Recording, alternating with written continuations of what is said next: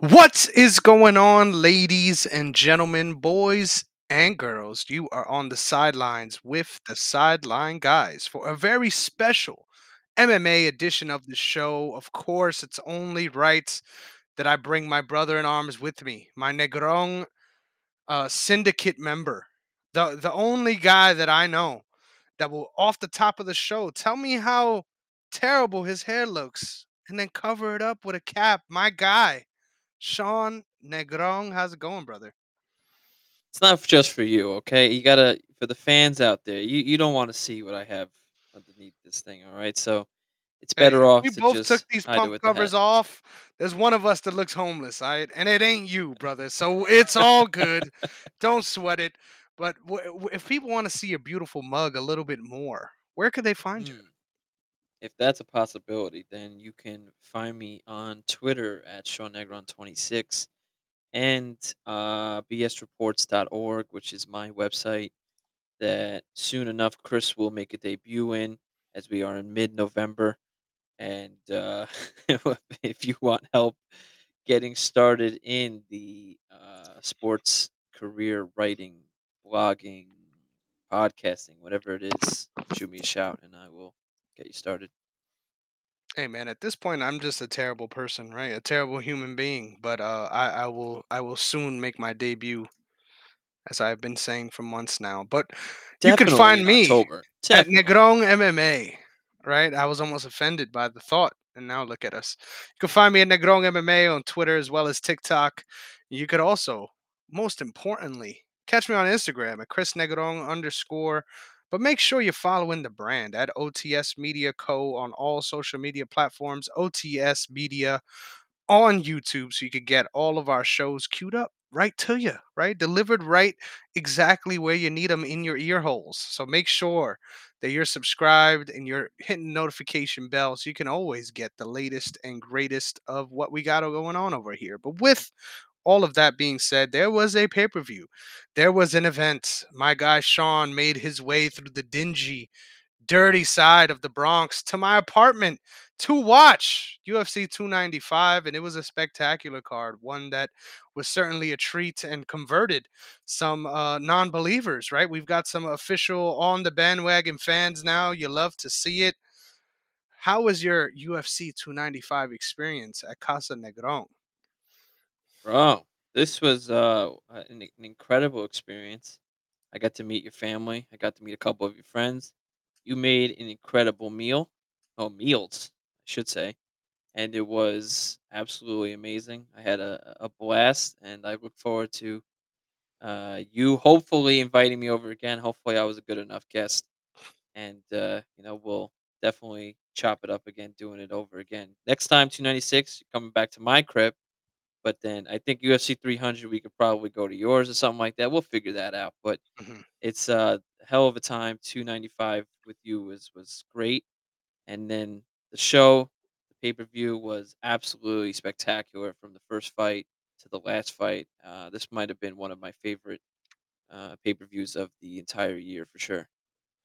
Yeah, it was one hell of a night, and we've got so much to talk about, so much to cover, so we might as well get right into it. Our first main event fight, we've got a new champ, and his name is Poatan Alex Pereira. This was heartbreaking for me, man. I'm going to be honest. It was very clear where my allegiances lied going into this one. And man, this one hurt a lot, but phenomenal knockout performance by Alex Pereira. And the lore continues on Sir Poatan. Hey man, I love it. I love it. I'm glad I that it ended up working out for me because this one I just had such a tough time picking. I remember it took me like 4 or 5 minutes just to pick, and I'm glad that it ended up working out. And you know what? It leads to a lot of conversations which we can definitely have in the future. Where how great is Poetan? How great is Alex Pereira? Is he considered one of the greatest of all time? I know people were jumping on that because he's a two division champ. I think he's still very fresh in this game, but man, has he come at the exact right time? Hey, yo, pause. Ooh, And I didn't even catch but that one. I know I'm surprised. I'm surprised, but Caught me you know sleeping. what? He man, did he show up? and absolutely showed out in every fight he's had in the UFC. And I can't wait to see what happens next. Yeah, man. If you're this green in your MMA career and already being considered with those accolades, man, you got one hell of a career ahead of you. No matter who he's fighting, I think it's going to be a fun, spectacular moment, which always makes for a really awesome title reign. So who knows? Maybe Poatan is just the guy we needed to get us past the post John Jones cloud at 205 pounds. Let's see if we actually get a long reigning Well, champ with Poatan. I actually have a question for you. Look at this guy, prepared. Well, no, this is something I wanted to ask you because this has been floating around the UFC, the Twitter sphere, whatever you want to call it. Look at It's this been a guy. lot of conversation about this. Is the call out to Adesanya, right? How did you feel about that? Did you think that that kind of was a little wild to be calling out someone like Adesanya in a different weight class? And that's your main focus is the guy. You beat him, he beat you, you beat him two more times in kickboxing before that.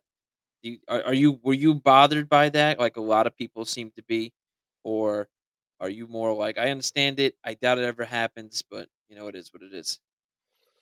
Honestly, I think that is a much more realistic fight than whatever else is out there. I mean, let's just be honest here. Not everyone is Aaron Rodgers, right? Not everyone can turn around from an Achilles injury in 3 months with a little bit of ayahuasca.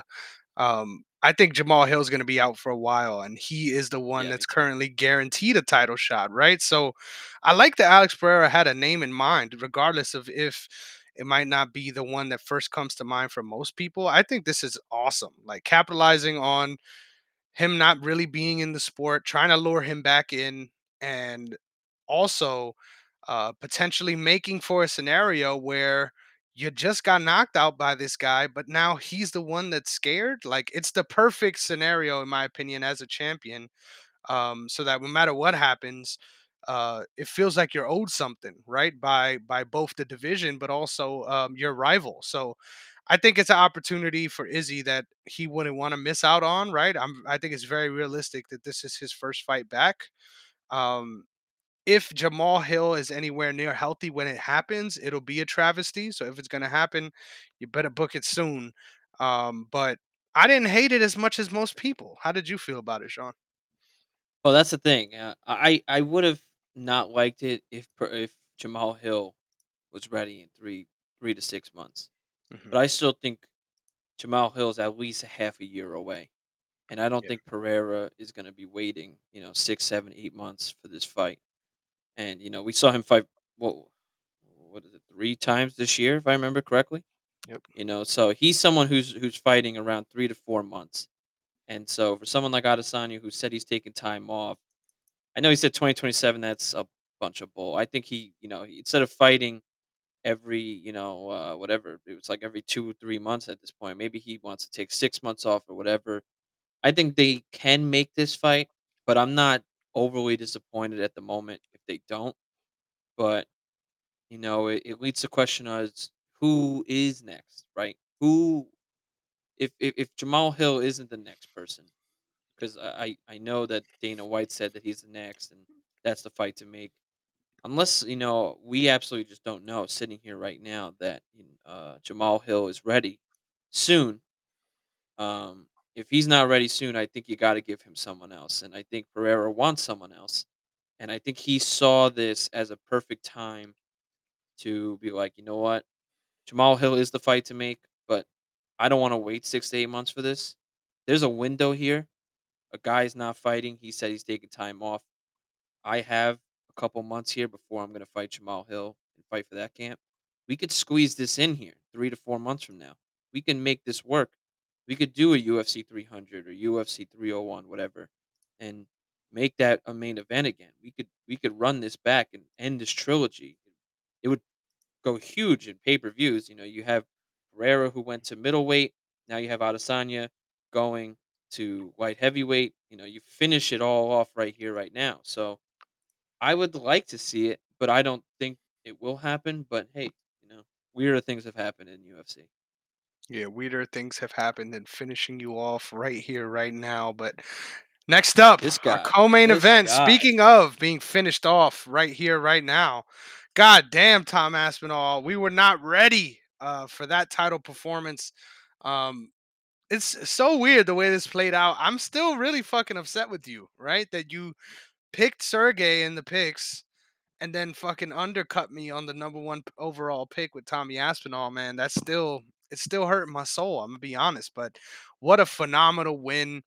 Just technical from the get go. Ate a big shot, right? From um Sergey Thrills, right? Mr. Pavlovich, but was able to take it and then land some beautiful 1-2s that just finished the night.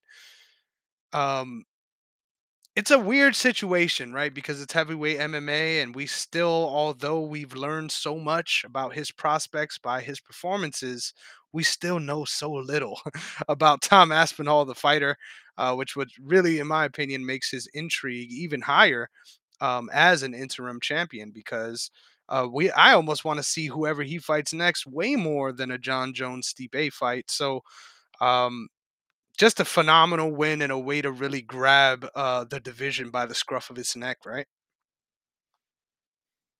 Yeah, I think so. It was. We all knew it was going to end quick. Man, I'm saying some crazy stuff today, but we all knew this was a fight that wasn't going to last, and man, I was really surprised, to be honest with you, with how even watching it back on replay, it didn't even look like the cleanest of hits, to the temple.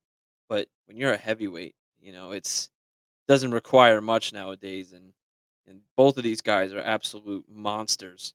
Aspinall looked so much bigger than he usually does.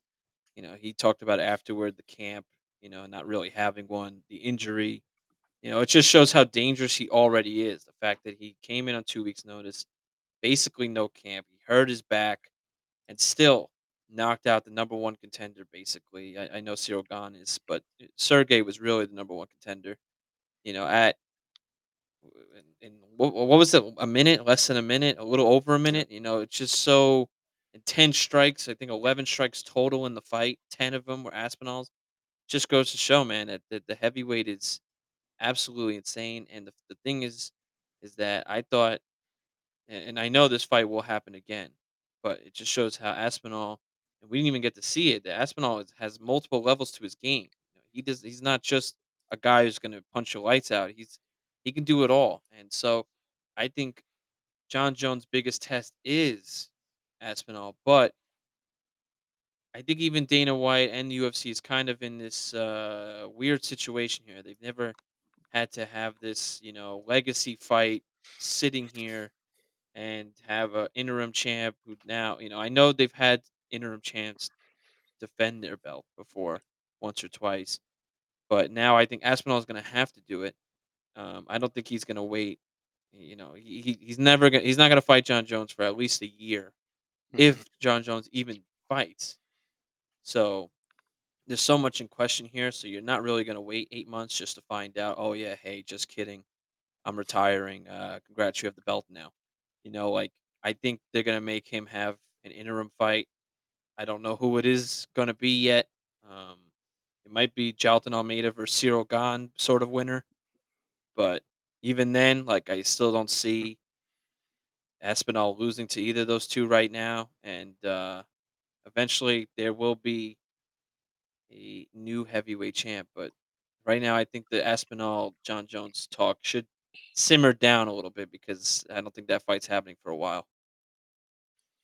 That's a great shout. Yeah, I agree. It sucks that we've got two parallel divisions, but an injury like that is going to take at least, I would imagine, a year, right, to get over. So Um, it'll be really weird if they keep him on the shelf, to be honest. He's living out the Tony Ferguson timeline, right? So hopefully he gets to actually fight for the undisputed belt someday. I think the best and most interesting fight is a rematch with one Curtis Blades, but I doubt that's the fight we end up getting. I think that is the most competitive out of any one that you just mentioned, but I just love that Tommy Aspinall has all these different phases of the game, and it feels like it's gonna take a special contender to bring those other sides of his game out, which once again really speaks to the, I guess, anticipation we have for Tom Aspinall at this stage of his career. I really feel like he can be not only that transcendent heavyweight champ, but someone that holds the belt for a very long time. So it's fun times in the heavyweight division, murky waters to say the least.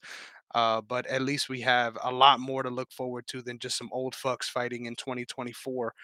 But there was so many great fights on this card, man. So many different things that we got to touch on real quick. No pause.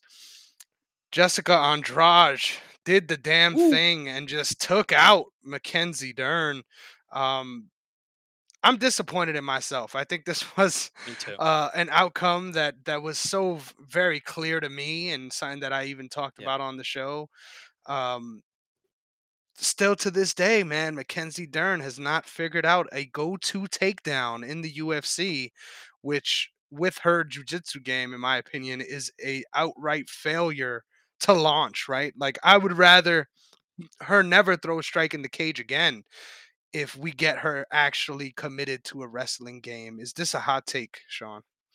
No, no, it's not. Um, it's very weird to see with how this has all turned out.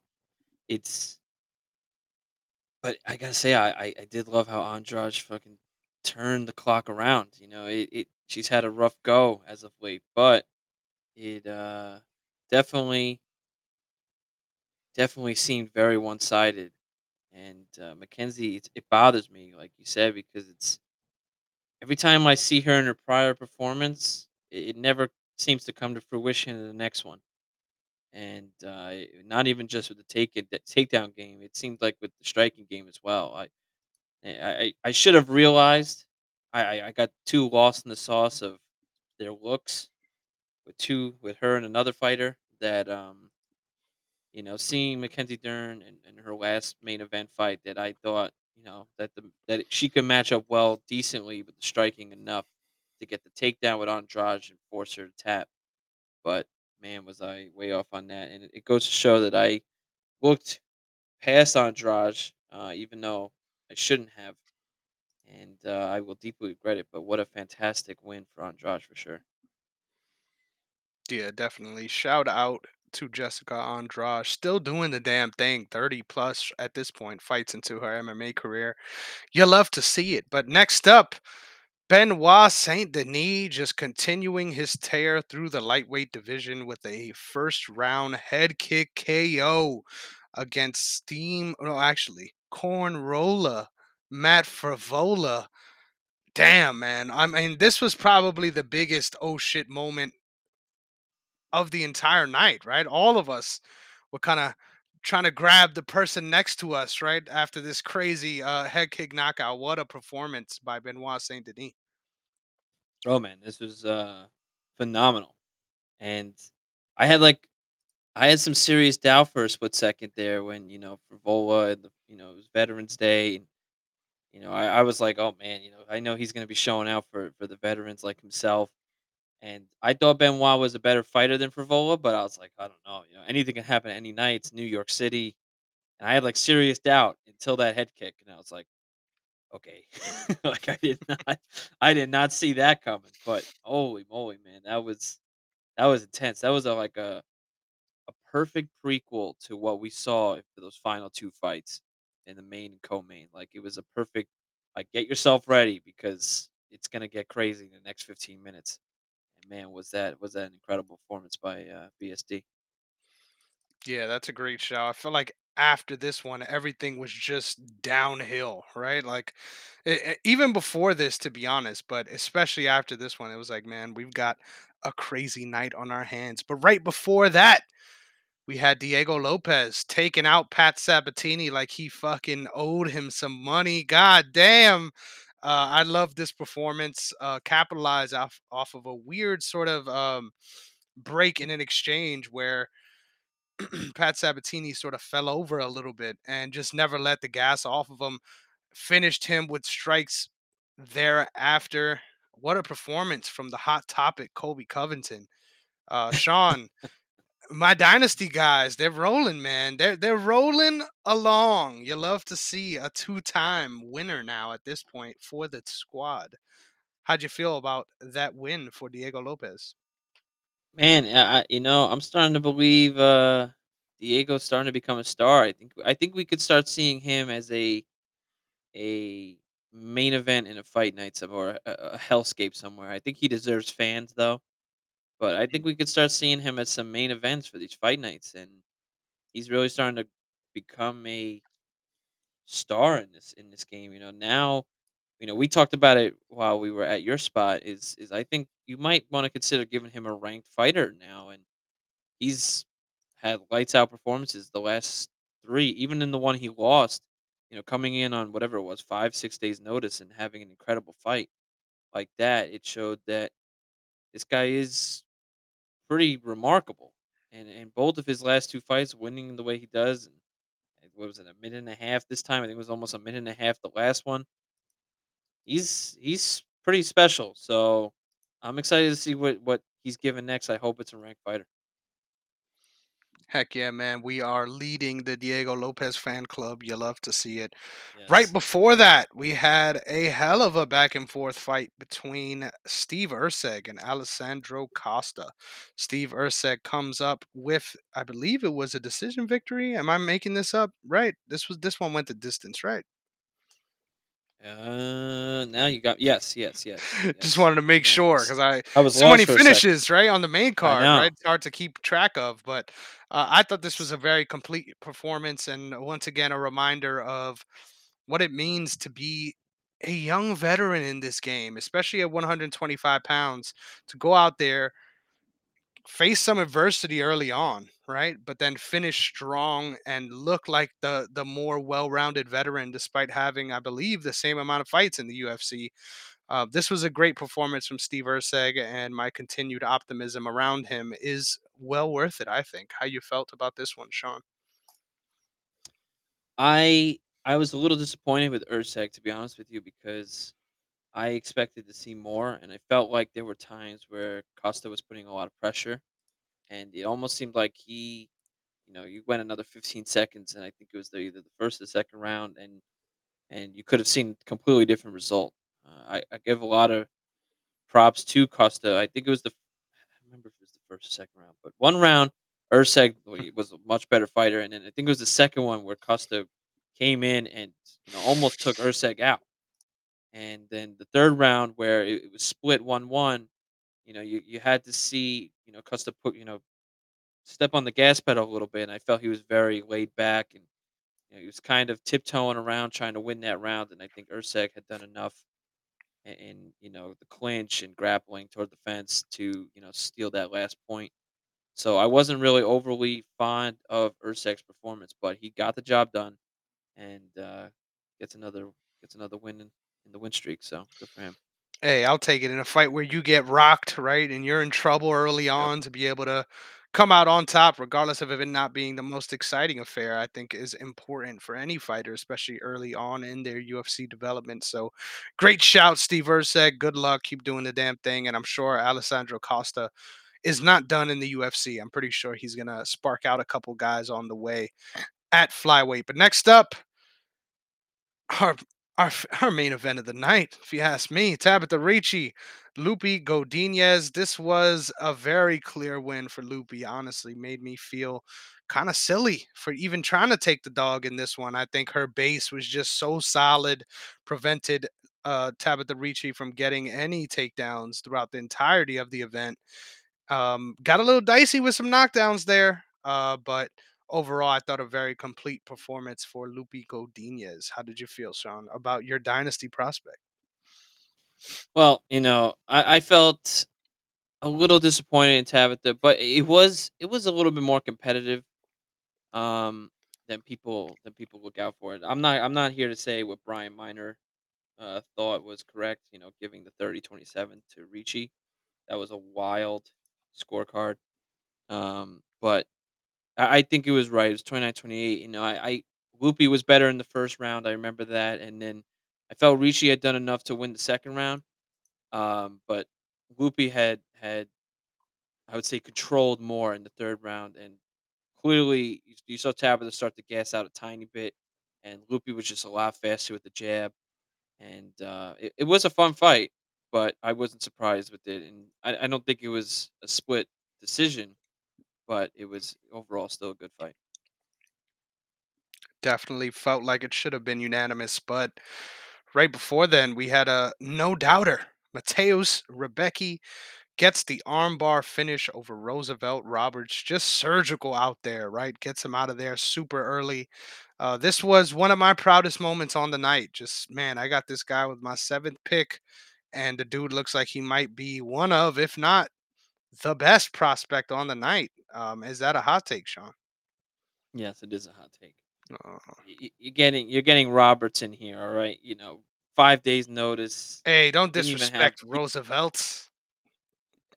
I'm not trying to, but the performance was there to show, and I'm not taking anything away. Roberts missed weight by whatever 2 or 3 pounds. You saw the height difference for sure. In Roberts' favor, but still, you had completely different levels of fighters here, and Roberts no camp coming in, didn't even have a UFC contract. I appreciate, like I said in the preview show, that it's a win-win for him, even if he loses badly, which he did. Um, he still gets probably another fight or 2 in his UFC career, and he can try to win the next 2 under a better camp, making weight. He had weight issues in his first go around in the UFC, didn't have a great time in this one, so, I don't really know what Roosevelt's career really looks like. It's definitely not looking too good right now, but absolutely great win. Um, and I think you're a little overhyped, but it was absolutely a great armbar, and it's something I did expect. Man, if this was supposed to be an easy fight, no one told Rebecki, right? Because this dude comes out looking fucking jacked to the gills, right? Just a muscle hamster out there. Um, Right. that's a development too that I wasn't necessarily prepared for. I was like, damn, this dude looks fucking diced up from the socks up, and just went out there and did what he had to do. So you love to see it. But yeah, I agree. Not the biggest of competition. I think moving forward, Roosevelt Roberts is much better suited fighting guys who are this size but aren't that kick heavy, especially early on. I think matchup dependent, he could probably snag a couple wins. But I agree. I think no matter what, his next fight's probably going to be a tough one too. Next up, our draw on the night: Nazim Sadikov, Vyacheslav Borshev. This was a scrap, right? This one had the whole crib going crazy. What a fight. Ends up in a draw, but I thought, in my opinion, Nazim showed a little bit more of a well-rounded skill set, if you ask me. But kind of got drawn into the brawl, right? That forced it into being a draw late at the end of the one. Well, I was this was tough because you know with this fight I was a little disappointed in Nazim. Obviously, he had I think the 10-8 round in round 2 if I remember correctly, but I was a little disappointed because I did expect him to do more than enough to get the win. But I gotta give Borshev hell of a lot of credit, man. Constantly pushing forward, constantly, putting Nazim on the back foot. And, I thought he won the first round, which I guess all the other judges did too. He was almost put out in the second round, and then the way to bounce back in that third round, where he was seconds away from being, from the fight ending in the second round, and just dominating in the third round and making this fight extremely close. And I could have seen it going either way, but I remember saying to you, I think majority of us thought, you know what, I think this could be a draw based on how that round 2 went. I was asking all of you guys, like, you guys think that was 10-8? Because people were talking about it. So it was a great fight. I was glad it was a draw. They both were fine with it. It was I would love to see that fight again for sure. Yeah, that was a super close matchup. Could have gone either way, but ends up with the draw. We're fine with it at the end of the day. Can't complain too much. Next up, still at that same division, Jared Gordon picks up a first round knockout of Marco Madsen. Man, I didn't expect Marco Madsen to fall apart that quick. I mean, I said if he does lose here, it's probably going to be unraveling as the fight goes on. But man, Jared Gordon just put a little bit of doubt in those clinch positions and then just got him out of there. What a performance, right, for Jared Gordon. How did you feel about that lightweight matchup? Uh, really good for Jared Gordon. Um, it made me question both of our thought of why we took Mark. I thought Mark would have a little bit more energy in this one, a little bit more of a gas tank, but it seemed, after the clinch and it wasn't working out, it seemed like after like the 2 minute mark, you start seeing Mark gas out a little bit, and then um, you know, I got to give Gordon a lot of credit for having a great game plan, and then obviously, clipping him at the top of the head and right behind the ear, and then whatever I think was the uppercut after once they were in the clinch that put him down. It was one of those where we both said like I think no matter how this turns out, this could be Mark's last fight, and I still believe that more than ever now. That a loss like that, 39 years old, haven't fought in a year, probably best that you don't. I don't really know how you come back and turn it around at your age. Not trying to be rude, but you've had a hell of a career. You were, I think a silver medalist in the Olympics.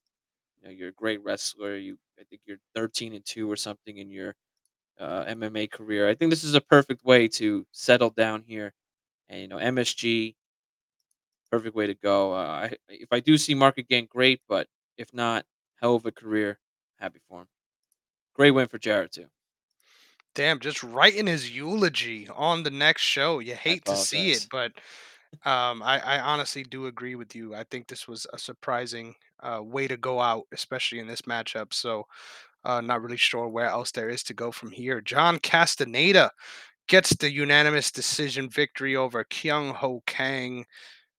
This fight was kind of slow, right? Not the most exciting of the night, but Sexy Mexi gets the job done. Any words for us, Sean? This was one of those where I was walking to your apartment watching this on the phone, and I hate seeing catch weights, but still, I got to give Castaneda a lot of credit. He looked great all throughout the fight, and I'm glad to see him get this win. I think we both chose him in Dynasty, if I remember correctly. So I mean Dynasty in picks. I shouldn't say Yeah. Dynasty in picks. And so it's a win-win for both of us, and I'm glad. I hope I see John again real soon.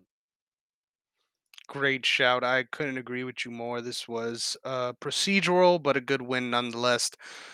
Right before this, we had Joshua Van gutting out a performance against Kevin Borjas. Got dicey as hell in that first round, but just the veteran prowess came out in rounds 2 and 3, like we thought leading in. How did you feel about the Van Man?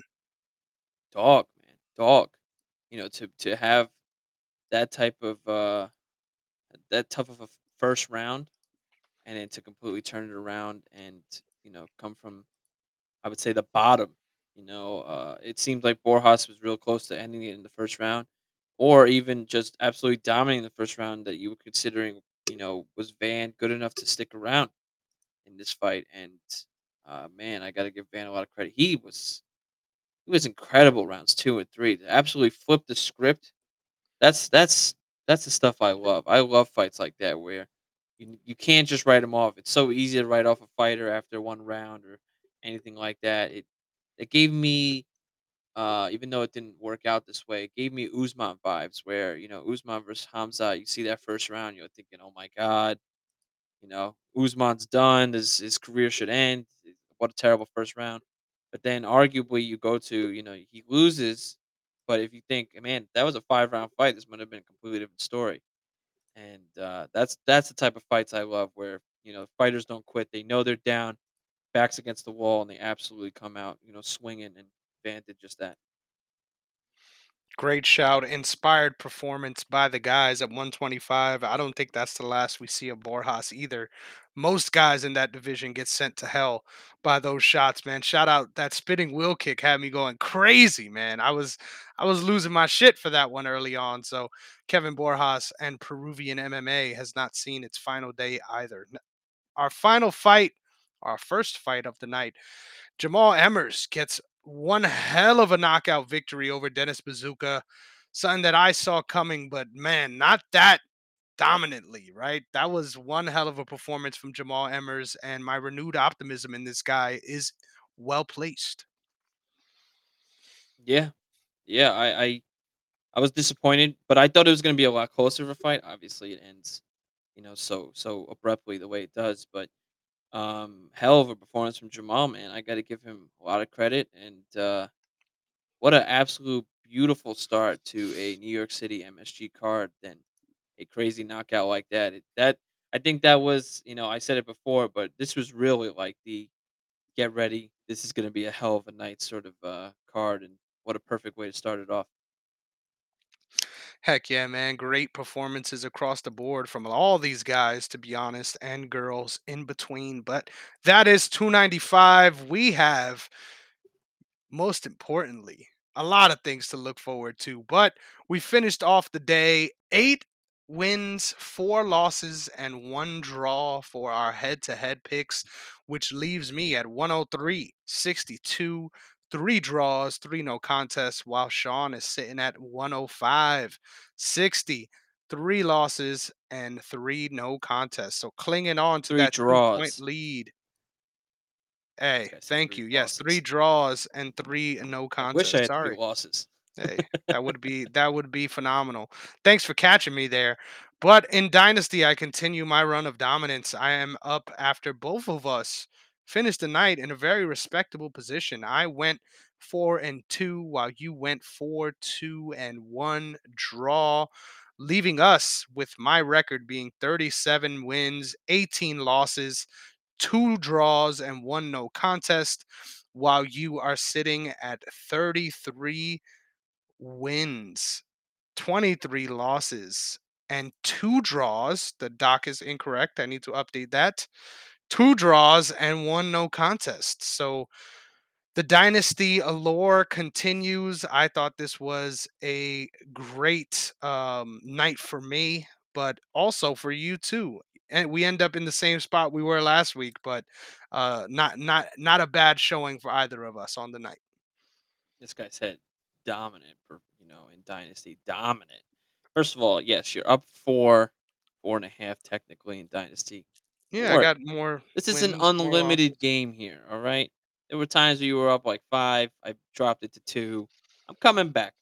All right? This was a rough one. This is what happens when I let looks take over my picks, okay? Oh, I here went we with go. Ricci, I went with Dern. I wasn't confident in him, but I was, how can I not? It's a win-win for me regardless if they lose. I get to, Look at once I this know guy. they're in dynasty, I know they're fighting. It's a beautiful moment for all of us here in MMA. So, how could I not? But it was a weird one um to have the picks go the way they did. The Nazim fight, I wish would have gone better, but having Tom Aspinall at that top pick is looking real nice right about now. For sure. Couldn't agree with you more. But on to the next one, as always, UFC Hellscape 4003. We've got Brendan Allen coming up against Paul Craig the Bear Jew at 185 pounds, the new division for the Bear Jew himself. This one, of course, back at the Hellscape. You hate to see it. Imagine if this was in Nashville, right? This would be amazing, right? Just give me all the vibes, or even Scotland, right? Fuck it. Let's go, Braveheart. Let's do the damn thing.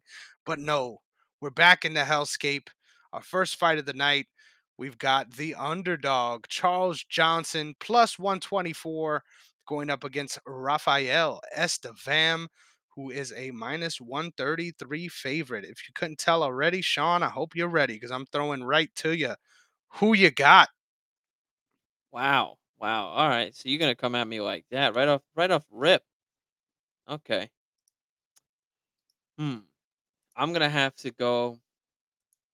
expecting. I thought you were gonna go first here, so you got me jumping here a little bit. But I do like Raphael Steve. I'm not trying. I'm not trying here. I'm It's not. okay. I'm not even gonna do it.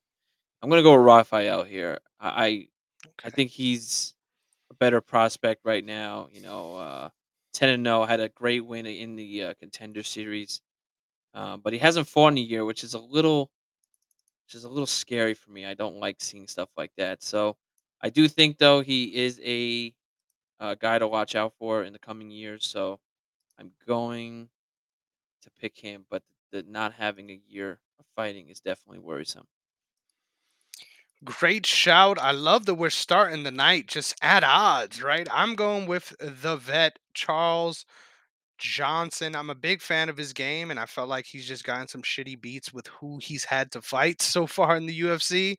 I thought this matchup was honestly really in his favor, given the way Estevam kind of recklessly approaches his fight game, right? Trying to get guys out of there early. I think Charles Johnson could mix things up and bring that dog out, right? I think veteran skill sets are, especially in this division, very hard to overcome if you're not ready for them.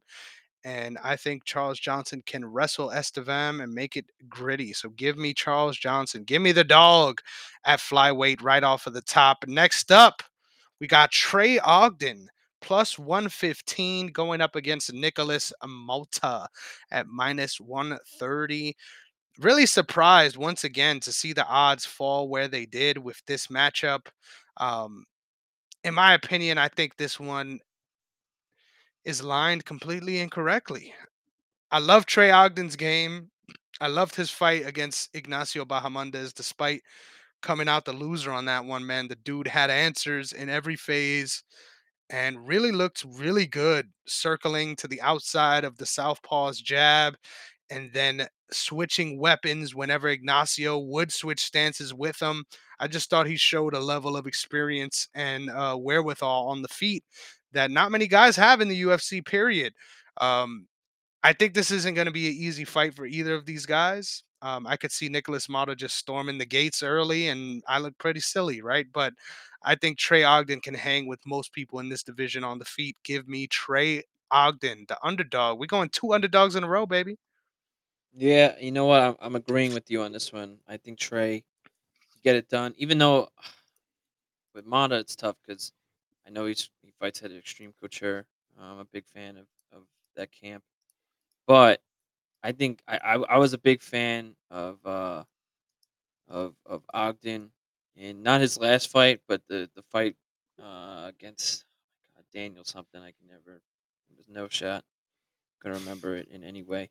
But in that fight, I was a big fan of what he showed. Um, it was not close whatsoever. I know it was a unanimous win, but I was a big fan of it, and I wasn't really. I was kind of upset about his last loss when he lost by split decision, but that's the type of stuff that I feel people can write off real quick when they see stuff like that. But I think he is real deal, and I think he could definitely turn it around here and get a nice win and keep moving forward. I like it. Didn't expect that, but we'll make it happen. Next up, hey, I'm gonna be real, right? My short, there ain't no way my shorty's watching this 45 minutes in. God damn, Eileen, I ain't ready. I ain't ready for whatever's about to happen. I'll just start there. Eileen Perez, the minus 185 favorite, goes up against Lucy Pudilova plus 168. Sean, how you feeling about the girth of these women at 135? Come on, man. Oh man, this is I think this is honestly closer than people think. Yeah. Um, but ooh, I think this is gonna be a lot closer. But give me Perez. I think in her last fight against my God, why do I even try with names? Ashley something. Uh, Evan Smith. Yeah, thank you. Yeah, this is got no you. shot with me. Hey, you were It's close to saying Yoder there. It's okay. I saved it. yeah. Yes, thank you. I felt that that was a more telling one than her the fight before. I feel you need more repetition in the UFC. The more fights you have in the UFC, the better you get. Obviously, that's the most obvious statement you can ever get. But I believe in experience, and I think anyone's first fight, especially coming off as one of the most green as grass, fresh and prospects coming up, it's hard. You could be better than that fighter, but sometimes you just have a bad night. And I felt that that was the case in her first loss against Stephanie Egger. But I believe in that Ashley Evans Smith fight that that's who she really was, and I expect that to come to fruition again in this next one. I'm loving the analysis here. You got me fired up early. I agree with you on this one. I think there's a real chance that Lucy Pudilova can put some strikes together and really hurt Eileen Perez. I think that's a real possibility.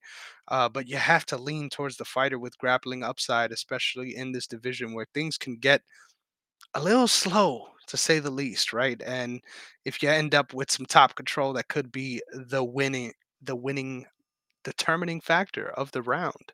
So I'm going with Eileen Perez as well, but won't be surprised if that one goes either way either. Next up, Lucas Alexander, minus 455 favorite going up against Jeka Saragi from the road to the UFC, right? Making his debut. This one's gonna be a tough one. I'm not gonna lie. I really love Lucas Alexander as a prospect, and I also do not really like Jeka Saragi as a prospect. If I'm being honest, looks very open out there and ready to be taken advantage of. So I'm strongly gonna pick Lucas Alexander in this one. How you feeling?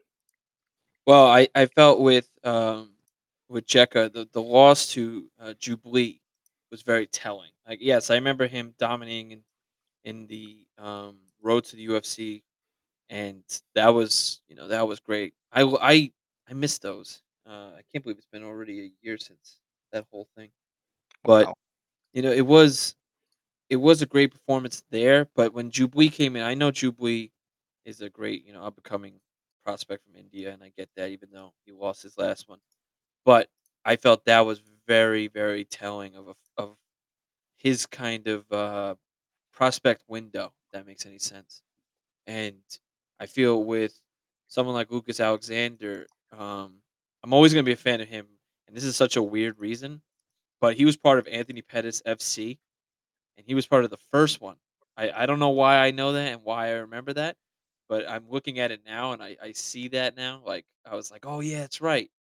And I don't know, like I was such a I found that so weird, Anthony Pettis with his own FC, but um I was like I said in the fight before, when you come to the UFC, you can be better than a certain fighter on any given night, but sometimes you may have the jitters. It's a totally different circumstance. You go from Anthony Pettis FC to a UFC fight night card. There's it's a completely different game, and the fighters are different. The game is different, and I when I saw him against Steven Peterson, that's who I saw in Lucas Alexander, and I think that that's what happens again. And I think honestly, I think this fight can end in the second round. I like it. Yeah, I think this one is live for a finish for sure. Next up in the heavyweight division. Is that correct? Is this light heavyweight? Ooh, now you got I'm me. not sure. We've got Mick Parkin, minus 340, teammate of one Tom Aspinall, going up against Caio Machado, Dana White Contender Series product, who just eked out a decision in his last fight. Surprised, honestly, that he got the call up here. So makes sense that the odds are where they are, despite Mick Parkin being 0-1 in his UFC career. Comes off as a huge favorite here against Caio Machado. Sean, how you feeling? What did wait? What did you just say? You say he was 0-1? Didn't he lose his debut? Am I making that No, up? no. Mick Parkin won his debut. Really? Okay. I stand to be corrected. I Thank was you, I was Sean. about to Thank say, you. wait a minute, wait a minute. Supposed to make your host look good, man. You I'm sorry, just I'm sorry. You just had me lost for a second. Like I was looking no, at you're right. the You're wrong right. No guy need to here. apologize. But yeah. This you know what though? I like I said in 2 fights ago, I don't like these odds at all. I do think Mick should win this fight, but I think this is actually gonna be a close one. I'm a fan I said this in the last fight or two, Chow Machado. I know it's not Chow, but whatever. Kaio, whatever you want. Kaio Machado. I think this is a really close fight. And I think this is gonna be really fun. This could probably go down as a fight of the night contender if I have to throw it out there.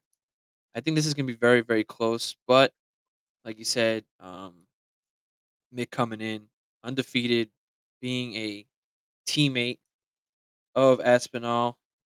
This is going to be a fun fight at heavyweight, and I think that this one will in end of the first round. Great shout. I don't mind it either way. I am definitely picking Mick Parkin as well. Gonna be keeping an eye on him moving forward. Not sure about Kyle Machado if I'm being honest, but who knows? Maybe he proves a lot to us here. Next up, Christian Leroy Duncan is a minus 150 favorite against Cesar Almeida, a kickboxing transplant making their way to the UFC from Glory. Another one we've been here before, right? But this one really interesting matchup here. I'm gonna be honest with you guys. I don't like Cesar Almeida's game as much as many people who I see on Twitter that are very excited about his prospects in MMA. I think he has a style that is going to be hard to transfer to MMA, especially when you're fighting all rounders like Christian Leroy Duncan. Um, I'm a big fan of CLD and what he was able to accomplish in the Cage Warriors promotion. And I think I'm very confident in him in this matchup. I think obviously you're live to get knocked out always against someone with this kind of kickboxing pedigree, so it is a little dicey. But give me Christian Leroy Duncan over the debuting Cesar Almeida. Sean, are you looking at me sideways? Did I mess up again? I think so. I'm looking at you sideways because I don't think this fight is happening. Um, Really? Are you kidding me right now? it I'm gonna is double it check the is UFC page, but it is telling me that this fight is canceled due to Almeida having surgery from infection. oh, that sucks. Ouch, my heart hurts. Well, at least I wasn't incorrect about the people fighting, God damn it. We will X that fight off of the list. I'm sorry. I am as professional as it's going to get here, though. Next up, Chad and Helliger, plus 170 underdog going up against Jose Johnson, minus 190. One Jose Johnson who has burned me once on this show. I took the lead in the hypothetical fight. Why don't you take the lead in the real one, Sean? That's funny. That's funny. Okay.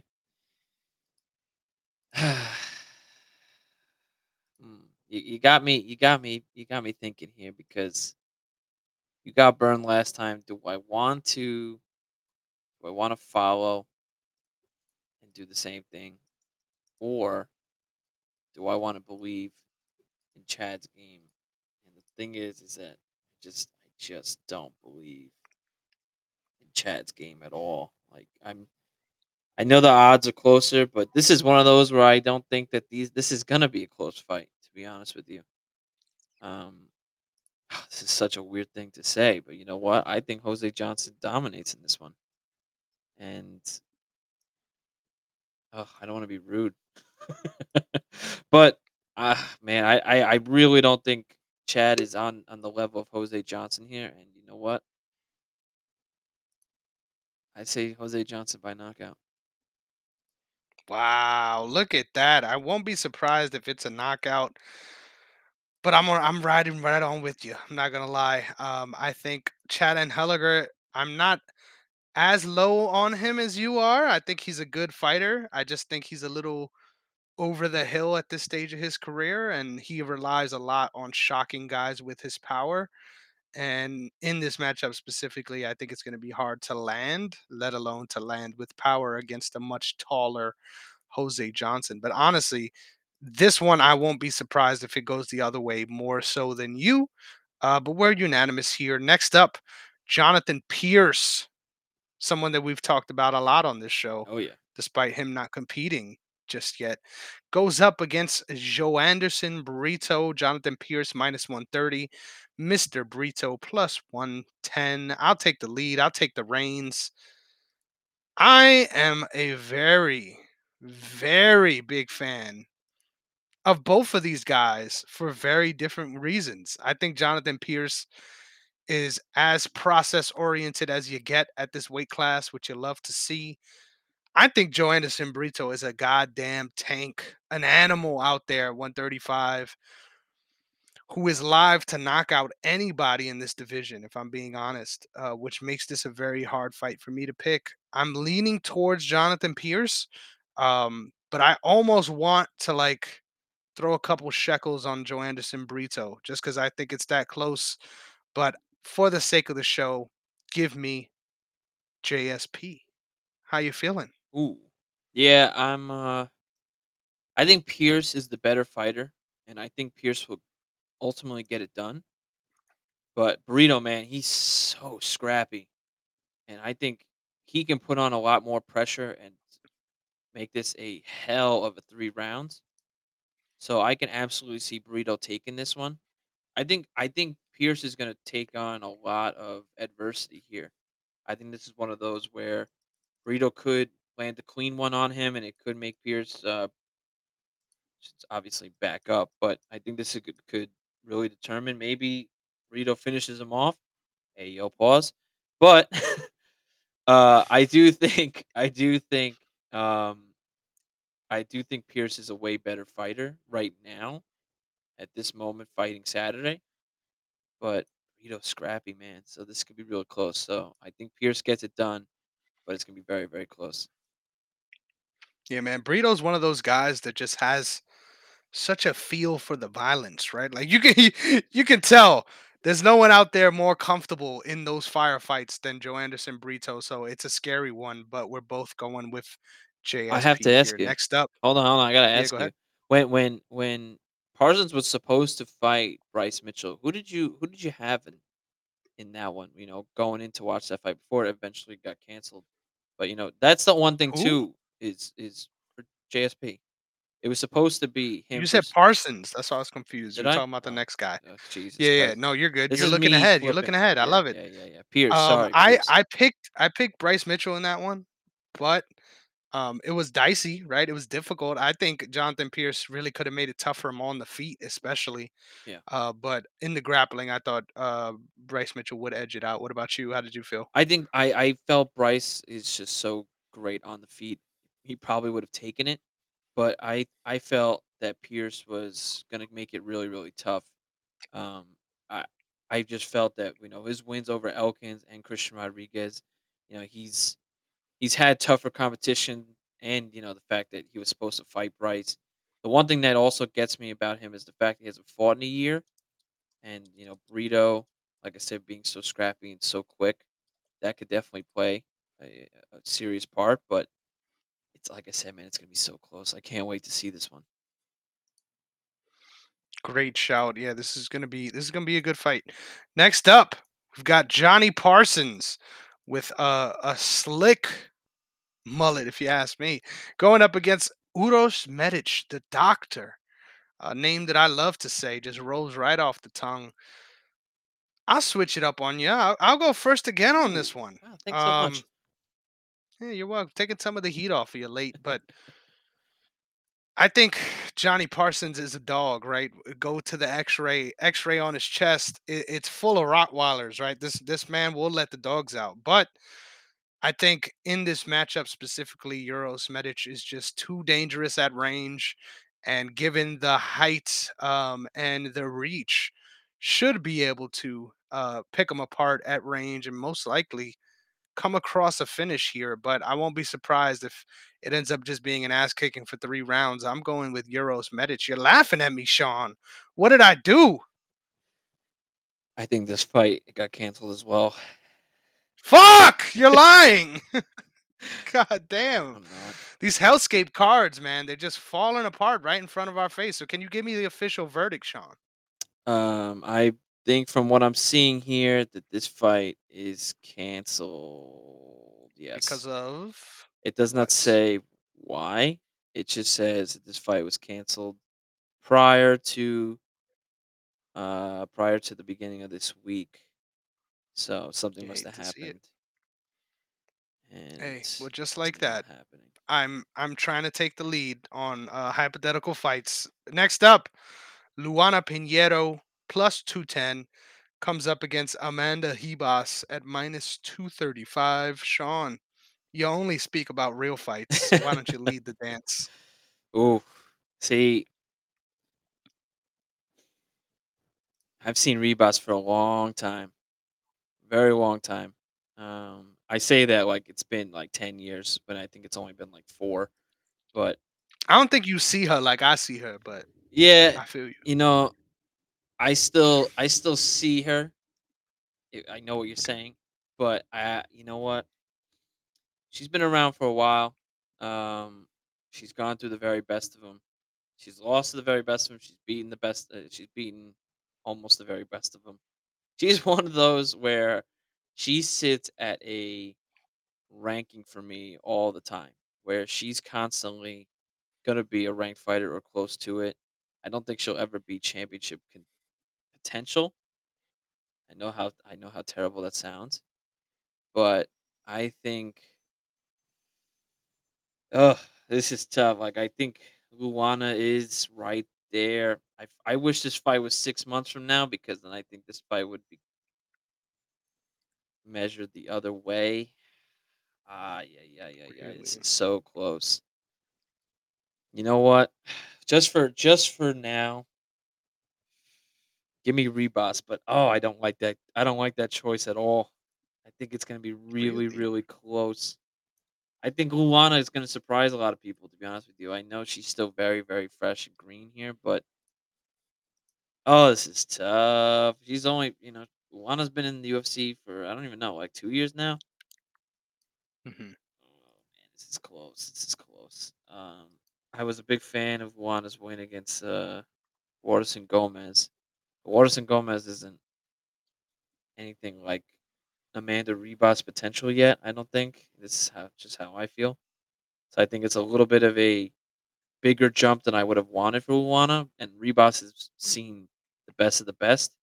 So I think Rebus gets it done. But if Luana had maybe 1 or 2 more fights in there before someone like Rebus, I think she would win. But I think Rebus gets it done.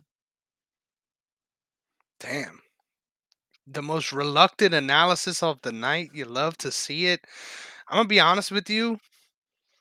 I love Luana Pinheiro, the human being, the fighter. I think she's soft as baby shit, man. I really do Wow. not like her as a fighter at all. I think she is gorgeous, right? The Brazilian Barbie. Stick to that. But beyond that, I don't think she's cut out for this. I thought she lost that fight against Michelle Waterson Gomez, which is Yeah, kind of funny that that brought you confidence there. So I see what you're I'm saying. I'm much more confident in Amanda Hebos in this matchup. I'll honestly be pretty surprised if Luana Pinheiro pulls it out. I don't see a path to victory besides knocking her out, and Hebos has shown to be almost too durable for her own good, if you ask me. There's not a more infectious personality in the UFC than Amanda Rebus either, so I don't mind cheering her on. Let's go, Amanda. Let's do the damn thing. I'm on the Hebos. Let's go. Next up, we've got the biggest favorite on the card, Peyton Talbot at minus 649, coming up against Nick Aguirre at plus 550. I probably gringoed the hell out of that second name, but I'll lead the dance, brother. I'm going with the biggest favorite on the card. Who would have thought? Peyton Talbot. I'm a big fan of his game. I really loved watching his contender series fight. The dude has a presence about him that is undeniable, right? Very reminiscent, if you ask me, to Sean O'Malley's contender series debut. Didn't end up getting the finish, right? But just the swag, style, and presence he has out there as a fighter really has me intrigued about what he's able to do. I think if he could get a finish here, man, it's to the moon with Peyton Talbot. So give me young PT at minus 650. Sean, how you feeling? Is this crazy for a debuting fighter to be?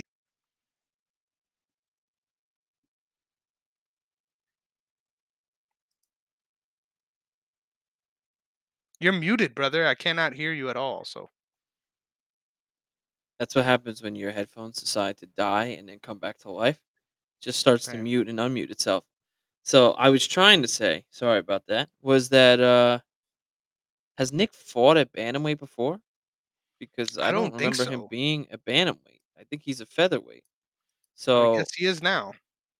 yeah, right. So I think this is one of those fights where I think this is. I don't even think this is gonna be close. I think this is one of those hype up fights that I talk about all the time. Where these are one of those where because of how um they did maybe the contender series of what they've shown in their career, that this is one of those where in a debut I can absolutely see a situation where Peyton obliterates Nick. Um, I don't like fighters who go down in weight. You know, that always makes me very iffy. Seeing fighters go down in weight. Usually, you see fighters go up in weight if they don't want to make that cut. Now he's making more of a cut. I think this is as lopsided as you could see. But who knows? You know, maybe Peyton's hype is way too much, and he gets exposed here by a bigger fighter going down in weight. So we'll see. But I do think, honestly, I think Peyton rolls right through him. I think this is going to be a very quick fight. Great shout. We'll move on with both of us picking Peyton Talbot. We've got Chase Hooper minus 210 going up against Jordan Levitt at plus 185. Sean, who do you got? Ooh. Okay, so this one, listen, you could tell me. Um, I'm I'm not the biggest of Chase Hooper believers yet. I think he's great, but I don't know what it is with me. I haven't been totally sold on him yet, and I think he's had easier fighters. I think Jordan Levitt's a great step up for him, but I believe the hype is still relatively real. I think it's a little overhyped at the moment. I think Chase Hooper's fun right now, but man, this is close, honestly. But you know what? Give me Hooper for this one. I did not like Levitt's performance when he fought Patty Pimblett, whatever it was, like a year and a half ago. I don't even remember his the fight after that. Can't believe that. But the Patty fight was terrible. I was not a fan of his how he did against Patty. Um, Thought he looked good early and then just let it slip away so quick. I think Chase can be and should be better than Patty eventually. So I think this would be a Chase Hooper sneak peek, but I think Chase just gets it done. I like it, man. I like it. I think honestly, I was surprised when I saw the odds for this one. I thought Chase Hooper being favored it isn't the craziest thing in the world, but minus 210 is fucking ridiculous. Give me the monkey god, the monkey king, whatever you want to call him. Jordan Levitt. We're dirty dancing today, baby. We're throwing grown men in the air for their poses. I think Jordan Levitt has a much keener grappling game when it comes to maintaining positions. I know obviously it sucked to see him get sent like that against Patty Pimblett, right? And just get dominated in those grappling phases. I think obviously that is something he needs to shore up in this fight, but I don't think he's going to end up in those kind of positions against someone like Chase Hooper, who very reminiscent of Mackenzie Dern, has the ground game, but doesn't have a way to consistently get you there, in my opinion. I think this is going to be a lot of exchanges on the feet. And I think if anyone is going to be able to get in ground positions on their terms, I think it's going to be Jordan Levitt. So give me the monkey god. Next up, our co-main event of the evening, welterweight showdown between Michael Morales, minus 275 favorite, And Jake Matthews, my plus 240. This guy has been young in the UFC for like 8 years now, Sean. This is one hell of a fight. I'm grinning ear to ear because goddamn, I love me some Michael Morales. This dude looks like a fucking tank coming off the bus. The dude is ginormous for 170, and I'm riding that train all day. Give me Michael Morales. I think his power is gonna shock Jordan Matthews, and even if he doesn't get it done via knockout, I just think he's gonna be able to consistently um, punish Jake Matthews for entering in exchanges and stay ahead late into this one. I think especially if Jake Matthews is able to stay around, that's where this one gets a little closer, if you ask me. But I feel very confident in Michael Morales' future in this division. Give me double M's. How you feeling, Sean? I feel Jake Matthews was the Michael Morales of hype around 10 years ago. It was Jake Matthews still looks super young. I'm glad to see him in the UFC still. Um, but Michael Morales is next level here. I think I was a big believer in the Jake Matthews train back in the day until that loss to James Vick scared me. And then I remember when he got obliterated by Kevin Lee. That was the last time I believed in him. And it's been sort of one of those he's still around sort of situations. He's one of those names, and I hate to sound like this. He's one of those names where you see him and you go, man, he's still around. He's still fighting. It's one of those because it sucks to see that he's just been constantly in the UFC and hasn't really made a name for himself, hasn't really climbed the rankings like you would have, thought. And you see a guy like Michael Morales so young in this game and just been so dominant. And I see a situation where how old is Morales? He's 21, right? 20, yeah. Like Super young. I see a situation here where Matthews has extreme level of experience here. Has fought the very best, right? But I think Morales is a way better fighter now at this point in 2023. Um, I think Morales is still a little green and was tested in his in I don't know if his last fight, but it was definitely maybe the fight before. Right? Pretty sure it was the last one. But it was tested a little bit, but Mm. that's the only thing that makes me question. Maybe Jake Matthews can take it because of the experience, because of fighting basically every name you could think of. But I think Morales is a way better fighter, and I could see this absolutely going Morales' way and being finished real quick. Whew, I like it. I am surprised that we're unanimous on that one. But just like that, it's time for our main event. We've got young Brendan Allen going up against Paul Berju Craig himself. I'll let you take the reins on this one, Sean. You like that, right? I'm throwing to you early and often, regardless of what's going on with that mic. How you feeling, Sean? If this mic could cooperate, I'd really appreciate it. So this is I hate the odds of this, to be honest with you. I think this is a lot closer than people think. I know Brendan Allen is fantastic. I get that.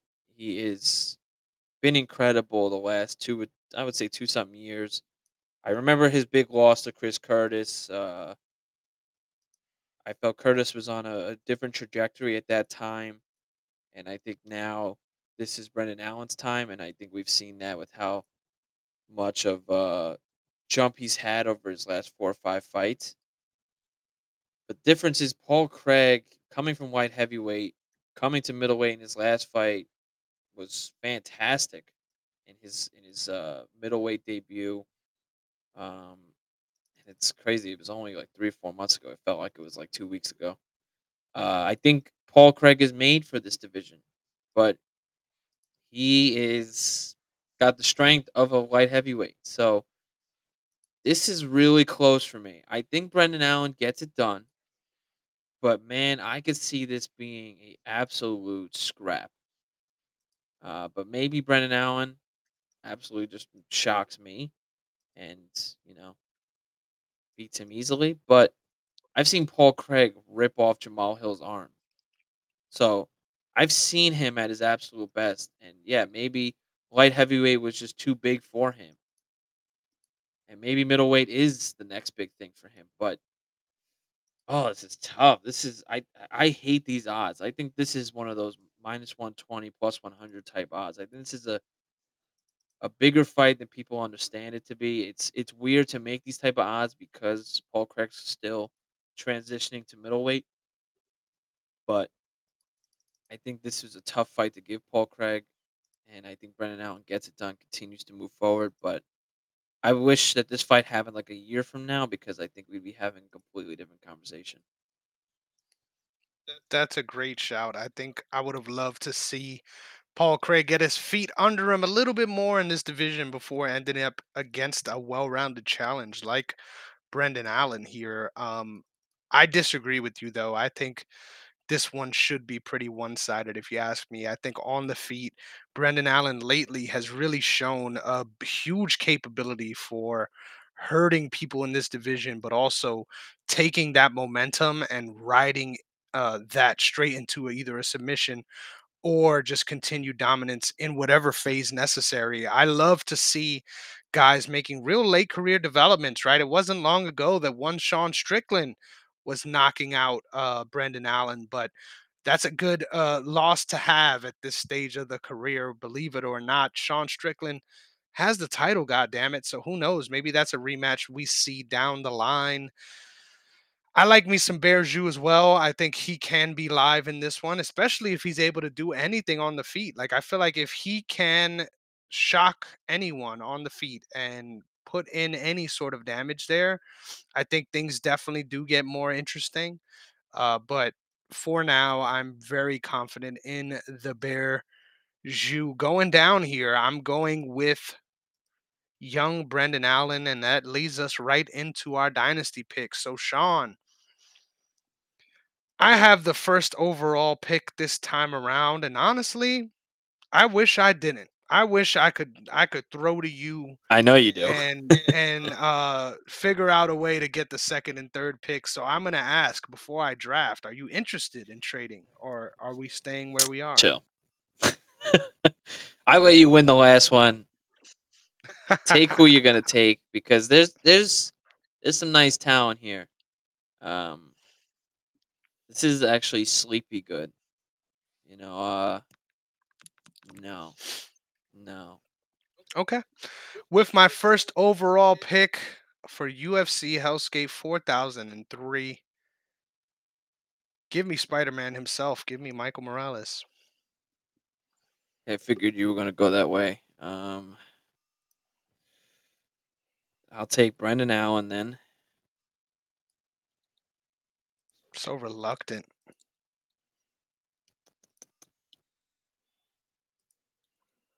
and give me.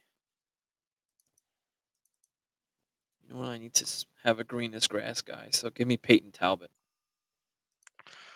I hate that because obviously that's where I thought you were going, but my heart was not ready regardless. So yes, Peyton Talbot is off the board, and my heart pains. My heart pains. But next up, this is tough. This is tough.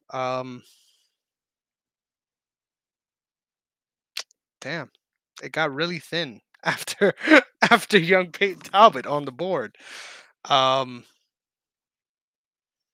this fight no longer exists either. So I'm just looking at incorrect information. Jonathan Pierce Pierce versus that other guy. Give me Lucas Alexander and Mick Parkin. Okay. Okay. Um. Ooh. All right. So you know what? I'm gonna double down on how I feel and give me Chase Hooper. Wow, look at that.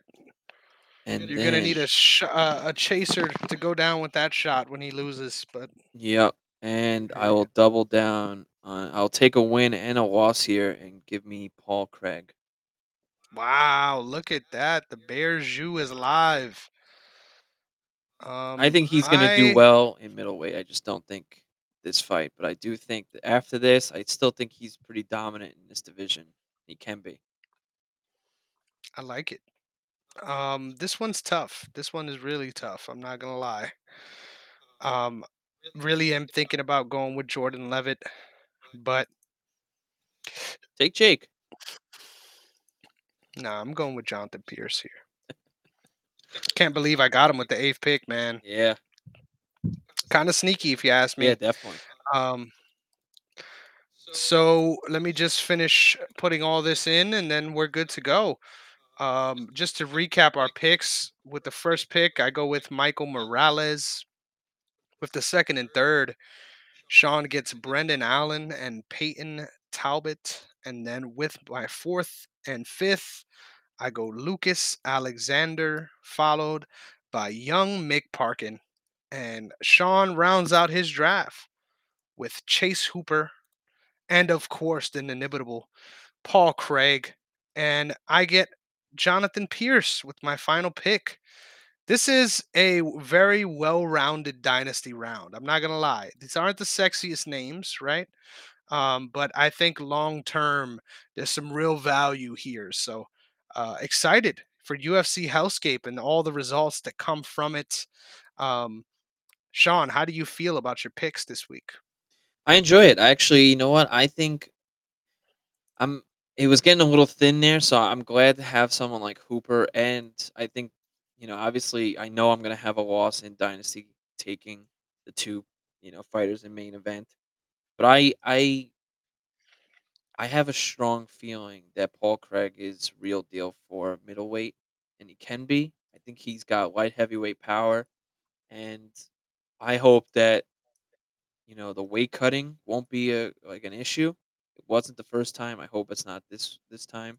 I unless I'm not sure they made weight yet or had to make weight already. So I'm hoping that it's not a future issue. I don't think it is so far. So I think he can be real dangerous in this division. I think it's just a really tough test, to get thrown to Brendan Allen, who's just in one of the hottest streaks in the division right now. That's pretty tough. I would have loved, like I said before, to see them fight a year from now. If Paul Craig would have gotten on a similar hot streak, but I think he still can be really dominant, and maybe he might have a slip up here, but I still think he has a at least minimum 5 to 6 fight, you know, sh- career left in him, and I think he could get some valuable wins. For sure, all great shouts. And I think we're in for a treat this weekend. I think even though it isn't the most star-studded card, I think there's a lot of good competitive fights, which is all we really ask for on this show. But god damn it, it only took us an hour and a half and we did the whole damn thing. Sean, why don't you remind the people where they can find your brilliant work?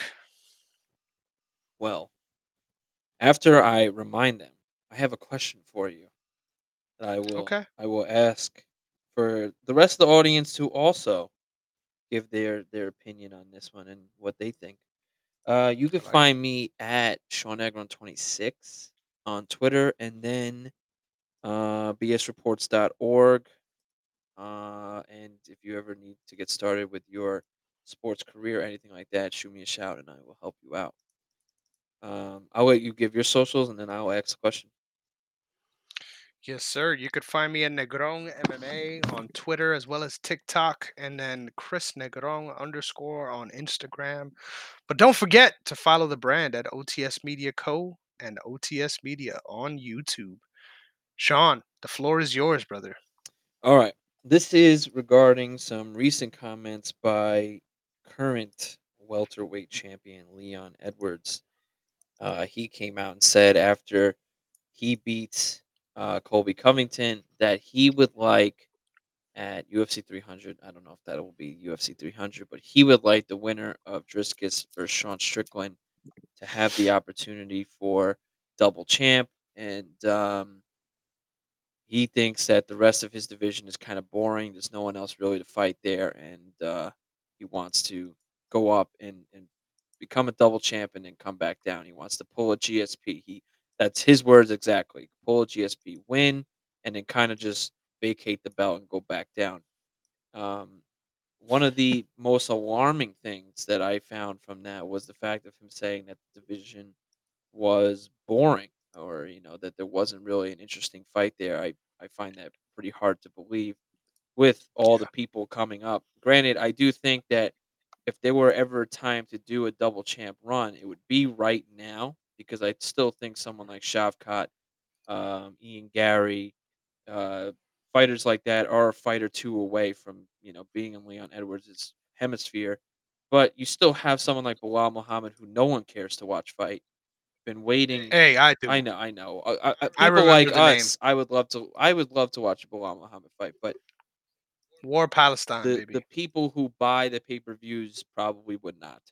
And I think that's the reason why he hasn't gotten a title shot, is because nobody cares to watch Bilal Muhammad fight when it comes to the casuals. So Mhm. you got to think of pay per view buys there, and so I understand.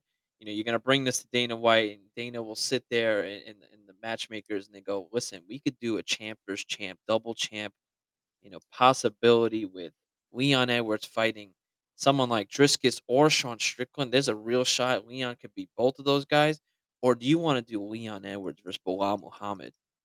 I think 99% of the fans would choose the double champ. I think around 70% of the room in the matchmaking would probably choose the champ versus champ status as well. How do you feel about what Leon Edwards comments, and do you think that that fight ever will really happen? It's funny because I do kind of get where Leon Edwards is coming from. Now, hear me out here. Obviously, he did not lap this division in any capacity, but the division has kind of been stuck for a very long time with a very obvious this guy is next sort of hierarchy. I think it should continue. Me personally, I would love to see Leon versus Bilal Muhammad 2, because we did not get to see a proper resolution after Leon Yeah. Edwards so violently poked him in the eye. I would love to watch that fight more than any of the ones you just mentioned, but that's not on the cards if we're being honest here. I think even if Leon Edwards were to win here, he most likely isn't going to be fighting Bilal Muhammad. It'll probably be double champ status or, s- excuse me, someone like a Hamzat. So, excuse me, there's a lot of different people, right? I'm sorry, the divisions got mixed up. I don't know who to look forward to anymore, but Shafkat is on his way. Obviously, he needs to get through Wonder Boy first, but there's just so many different options at 170. I won't be surprised if it isn't Bilal. But if you ask me, I think the best fight to make, the most competitive fight you can make, is not for double champ status, right? Hear me out here. I think there is a couple different guys that are lost in the fray at 170 pounds. But you know what I want to see more so than anything? Give me a little mini tournament.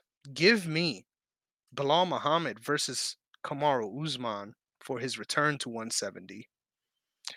And then send my boy straight to the motherfucking moon. I don't think this happens. I don't think this happens.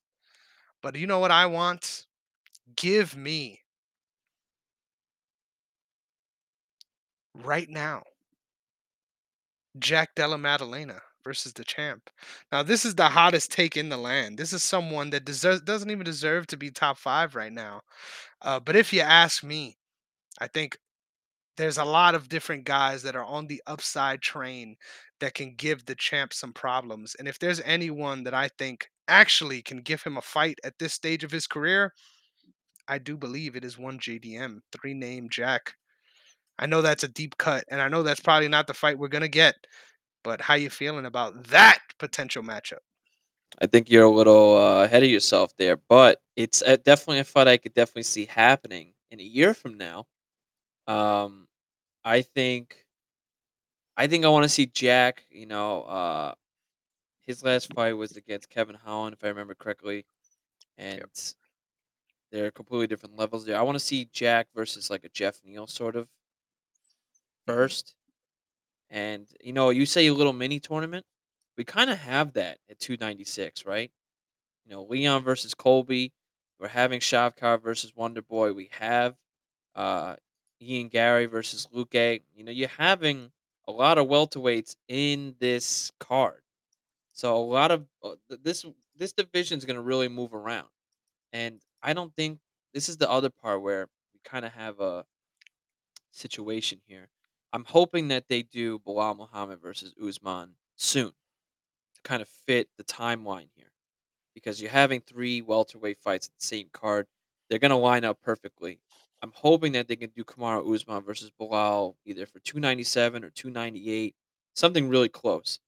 Because the issue with that too is that if Usman does come back down to 170 and then beats Bilal, you know what happens now? Like what happens there? I think obviously in that timeline, Leon would probably fight someone like Shavkat. If Shavkat beats Wonder Boy, probably shoots up to number four, number three, and then you could obviously make that title fight.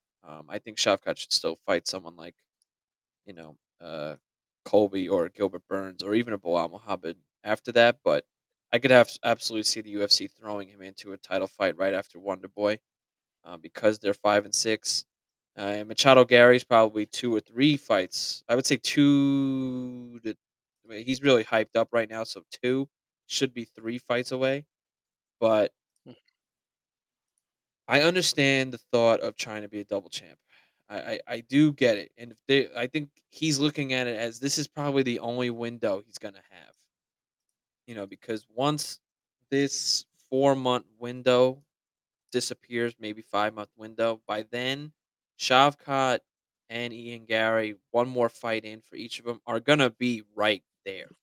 I don't know what Kumaro's future is in this division. I don't really think anyone cares what Bilal Muhammad's future is, even though I think he definitely deserves the Wow. next shot. Both of us care about Bilal Muhammad because we are fight fans. We understand how good he is, but the casual fans, which is what buys pay per views, which is what buys seats in arenas, nobody's gonna care about watching Bilal Muhammad as a main event. There's no way they'll ever make that a main event. They'll make that a co-main or a co-main if it's at UFC 300 if they have to. But nobody cares if Bilal Muhammad is fighting, and I think that's pretty messed up. But with today's climate and with his style of fighting, nobody cared when it was a fight night. Whatever it was a year ago. So it's tough to see Bilal in this situation. He definitely, absolutely deserves a title shot over Colby Covington for sure. But it just goes to show a guy who hasn't fought in a year versus a guy who has, I don't even know, a 10 fight win streak, keeps winning, and nobody cares. Like it's just it sucks. It sucks to see that for Bilal. But I would say if there was ever a window with Bilal not having a fight with him right now, and there was a chance to actually become a double champ, which we don't see too often anymore. And every time we have seen it, the other champ has lost. We saw it Adesanya. We've seen it twice with Volk now. We haven't seen a double champ in a good minute. If there was a time to do it, it would be right now after he beats Colby, if he does. And the fact that UFC 300 is right here, you could you could blow this whole thing up with a fight like that. That would be huge. But I don't know if the UFC would want to make that a main event. If it's Triscus or Sean Strickland versus Leon Edwards, that'd probably take precedent because it's champ versus champ. So I don't know, but I think this division is really really fun. But who the hell knows? Because he still needs to get past Colby. Shafkat still needs to get past Wonder Boy. Ian Gary still needs to get past Luke. If Luke, Wonder Boy, and Colby win, what the hell are we even talking about? Like the whole division goes back 5 years if that happens. Like all the Yeah. prospects fall and Leon falls and Colby takes over. What a world. So I think we have a lot to talk about after 296, but his comments are definitely very questionable at best. It's a great shout, man. I just couldn't help but ask you this next because I was just really thinking hard about this, right? Since he's coming out with these comments. Leon Edwards has been in talks of another super fight, but not for him to become double champ, for one Islam Makhachev to become double champ. So I want to ask you, Sean, who do you think has a better claim to deserving the opportunity for double champ status, Leon Edwards or Islam Makhachev? I would say Islam after he beats Oliveira. I think that he would have, because at that point, you have beaten the, the former champ twice, and then you would have beaten the featherweight champ who came up to fight you, arguably the pound for pound greatest before, twice and won by devastating fashion. I think that would absolutely take precedent in going up and trying to become a double champ, and that absolutely definitely takes over for what Leon's trying to do. I get it. When you become champ, you're thinking, is there a chance About I could yourself. really become double champ? I think every champ has that thought. And this is a perfect window for Leon. But there was a time, let's not forget here, that even in Leon's whatever 12, 13 fight win streak, that nobody really cared as a casual fan, I'm saying, about what Leon Edwards was really doing. When Leon was fighting Kumaro in the second fight, technically, um, nobody wanted Leon to win. Nobody cared if nobody thought, I should say, that Leon was going to win. Everyone thought Kamara would roll right through, and he was on the verge of doing that. He lost the first round, but he dominated in 2, 3, and 4, and then obviously the head kick in 5. But nobody cared, and like so much has changed in that. They end up going to England to make Edwards, defend the belt. Like so much has changed. So it's a different game here. I don't think it's remotely close here. I think if Islam beats Oliveira the second time by submission or whatever, because you're seeing Islam has hands too, and he's got some stand up game to him. I absolutely believe that they should make somewhere down the line him versus whoever the welterweight champ is. Especially if Colby ends up winning and having Islam versus Colby, oh my lord, the pay per view buys for that one, that would be crazy. I think that would be a ridiculous fight and something Islam would deserve. So Yeah. who the hell knows? It's going to be an incredible couple months, seeing how everything plays out. I cannot wait for this card. I can't wait for UFC 296 and the other two fight nights we had before that. Man, every week the UFC gets better and better. Man, I get more and more excited. If we could just get the hell, sorry, if we can get the fuck out of Hellscape, I'd really appreciate that. If we can get out of the Apex, if we could move away, I think the UFC would be on top of the world. But I just can't stand the Apex anymore. I thank you for Until 2020, then, but I'm done. we continue to suffer. Yeah, I can't believe it, bro. I can't believe this is where we still are with all the talk, all the anti establishment, all the hey, you say we can't do this, so then fuck you. That's exactly what we're going to do anyway. The fact that that is the attitude this company has and they still continue to put on these Apex shows, it blows my mind, man. It must be so cheap, right? It must be so dirt cheap that it warrants it. But man, you could be making gates on all these shows and actually putting out exciting stuff to watch because with the crowd, I promise there's a little bit of performance enhancing when it comes to having the stands packed. I agree with your analysis though, man. I really think if anyone deserves it at this point, it would be Islam, which made this kind of a little bit of a shock to me. I hate how enthusiastic you are about a Colby Covington title run, because the more we talk about it, the more it makes me feel like it's a possibility. But we'll get there when we talk about 296 and break down that card. But man, I think we just had another historic show in the books, man. This was Absolutely. great. We went all over the place, but most importantly, I we've could add got on with another another question, week. but if you want to save it, we could save it. I think we save There you it. We're go. already an hour 40 in. We've got a lot more shows coming at you next week. We're gonna have our regular two-show, one-two punch edition. But until then, make sure that you're all subscribed, you're all tuned in so that whenever we drop anything, it goes right into your inbox. Until next time, you guys, just remember when it comes to the Negrons, we're coming fast and we're coming hard. See you guys next week.